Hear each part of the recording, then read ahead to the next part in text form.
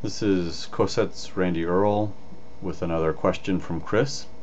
Chris came to visit the Zen Center one time and we had a little private session.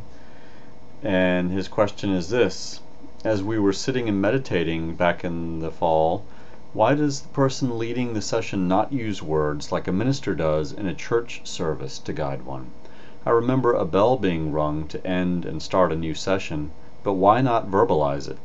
Would your words not be close to describing what the other person was experiencing? Meaning that there's no way to describe someone else's inner thoughts or non-thoughts. I remember that I was not to think on what I was thinking, so to speak, so words were not necessary when I was sitting or when I was walking. Does that make sense?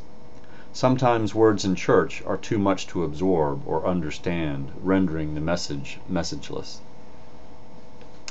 That was the question. So now, before I start talking, let me ask you, the listener, to go on a little guided meditation with me. Please sit comfortably, close your eyes, let go of whatever is occupying your mind right now. Breathe deeply, and then let your breath relax to its natural pace. And let yourself envision the following. You are in a soft, warm place. You are comfortable, relaxed. You are not thinking, you are just enjoying the comfortable feeling. Softly, in the distance, you notice a soft, simple ring of a small bell every few seconds. It gently gets louder, calling you to awareness. You wake up and realize that you have been sleeping at the Zen Center where you have come for a meditation retreat. And it must be 5:45 a.m. because the bell is being rung by a resident monk as he gently walks the hallways to wake up residents and retreatants for morning meditation. You get out of your sleeping bag, get dressed, and go into the hallway, which is gently lit by flickering candlelight. You may go to brush your teeth, wash your face, or relieve yourself in the candlelit bathroom. You then go to the kitchen to get some tea or coffee, greeting others you meet there silently with a simple smile and nod. You sit down together, each taking a sip once in a while, in silence. After enjoying this calm camaraderie for a while, you hear the clack of a wooden mallet on a solid piece of wood. Clack! A few seconds later it comes again. Clack! It keeps coming, like a giant, slow-motion woodpecker, in a sequence that starts hard and slow, then progressively comes softer and faster, pauses, and then repeats. It is 6:20 a.m. This is the call to meditation. The notice that meditators should assemble in the meditation hall quickly. Everyone gets up, puts away their cups, and proceeds silently to the barely lit meditation hall. They bow at the entrance, enter, find an empty spot, fluff their cushion, and sit down. You join them. You find a place on the meditation bench, facing the wall. You have wrapped a blanket around your shoulders and knees against the winter morning's chill. You are wrapped in a little cocoon of warmth, where you settle into a comfortable meditation position. The Zendo is barely lit. The only sounds are those of people gently settling in, just as you are. After a few minutes, after everyone is settled, you hear the sound of another bell, a little deeper in tone than the one that woke you. You hear it again, and again, 3 times in all. With no other sound in the room, this sound calls to your awareness. It centers you. It tells you the meditation period has begun. You sit there comfortably, the bell still ringing in your ear. Is that faint harmonic still real, or is it just a memory of the bell? Does it matter? You sit there, awake and alert, but calm, quiet.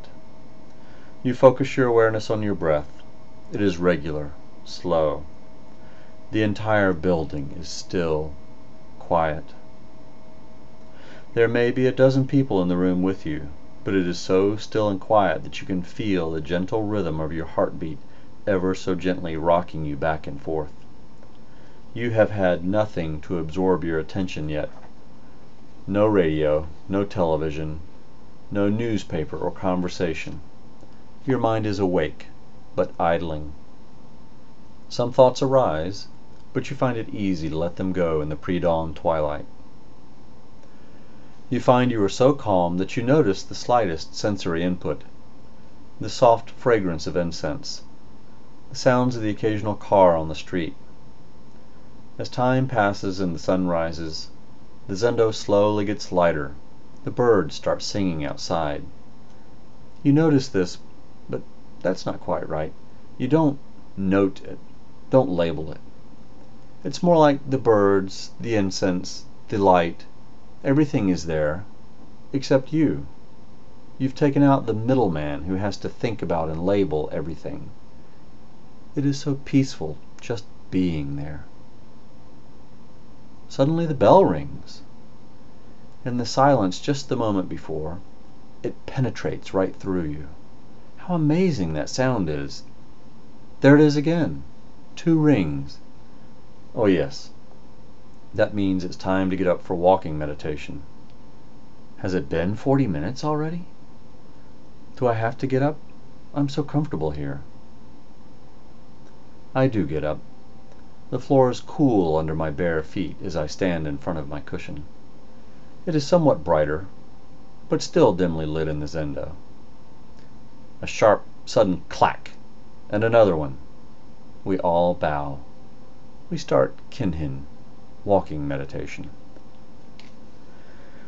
Oh, it feels good to stretch my legs. They were starting to go to sleep and are happy for a little exercise. And there is a person in front of me. Who is that? What are they wearing? When did I see them last? Oh, it's easy to get distracted. Not like when I was sitting. What do I do now? Oh yes, walk with my breath. Focus on my steps. Feel every little muscle as they perform the magic of balancing this big body of mine.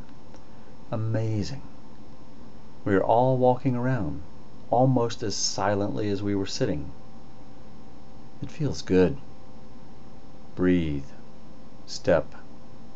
Breathe. Step. Yes. Another sharp clack. Oh, now it's time to go back to our cushions. The walking was good, but it feels good to settle back on the cushion. I'm warmer now. I don't need the blanket. It's easy to settle back into position. Yes, there is the bell again. 3 rings. The meditation period begins. The traffic noises in the distance are starting to pick up, but the bell simply highlights our intentional silence here. Only the bell is allowed to intrude. The second meditation is much like the first. Calm, quiet, gently rocking to my pulse. The Zendo starts to wake like everything else. I hear faint noises of breakfast being prepared in the kitchen. I wonder what we'll have. I hope it's not miso soup again. The leftovers. But why disturb this peace with thoughts like that? It's so easy to sit here and breathe. A big, soft, but deep, resounding ring shoots through me. This meditation period is over. The huge bell has been rung. Has it really been another 40 minutes? An hour and a half since I entered this room? Where did that time go? Oh well, I'm hungry. Ready for breakfast. We stand and bow. The doshi greets us. The first words of the day. We smile and bow in return. The morning meditation is over. Time for breakfast. So this is the end of the guided meditation. Please open your eyes and come back to your awareness. I realize that in my amateurish effort I changed voice halfway through the little story from you to I. I apologize for that. But now let's start talking. Think about that image. I hope you found it peaceful. I certainly tried to convey the peace I feel when I go on retreat. The dawn meditation is my absolute favorite of the day. Now please think about what that experience would have been like if you had done the following before meditation. If you had checked your iPhone for messages or news or weather, chatted with everyone in the kitchen, perhaps turned on radio, TV, or looked at a newspaper. If you had called your family to check in on them before the day started. If someone had come into the kitchen and said, "Okay, it's that time again," instead of the wooden signal. If inside the Zendo they started by saying, "Are there any newcomers here?" Then there was, and so someone had to explain a lot of things to the newcomer that you already knew. And if the person telling you these things was, had kind of a harsh, grating voice, a gravelly voice, or something that otherwise you just don't find pleasant, how would the experience have been different? How many more thoughts would have been racing through your mind after all that stimulation?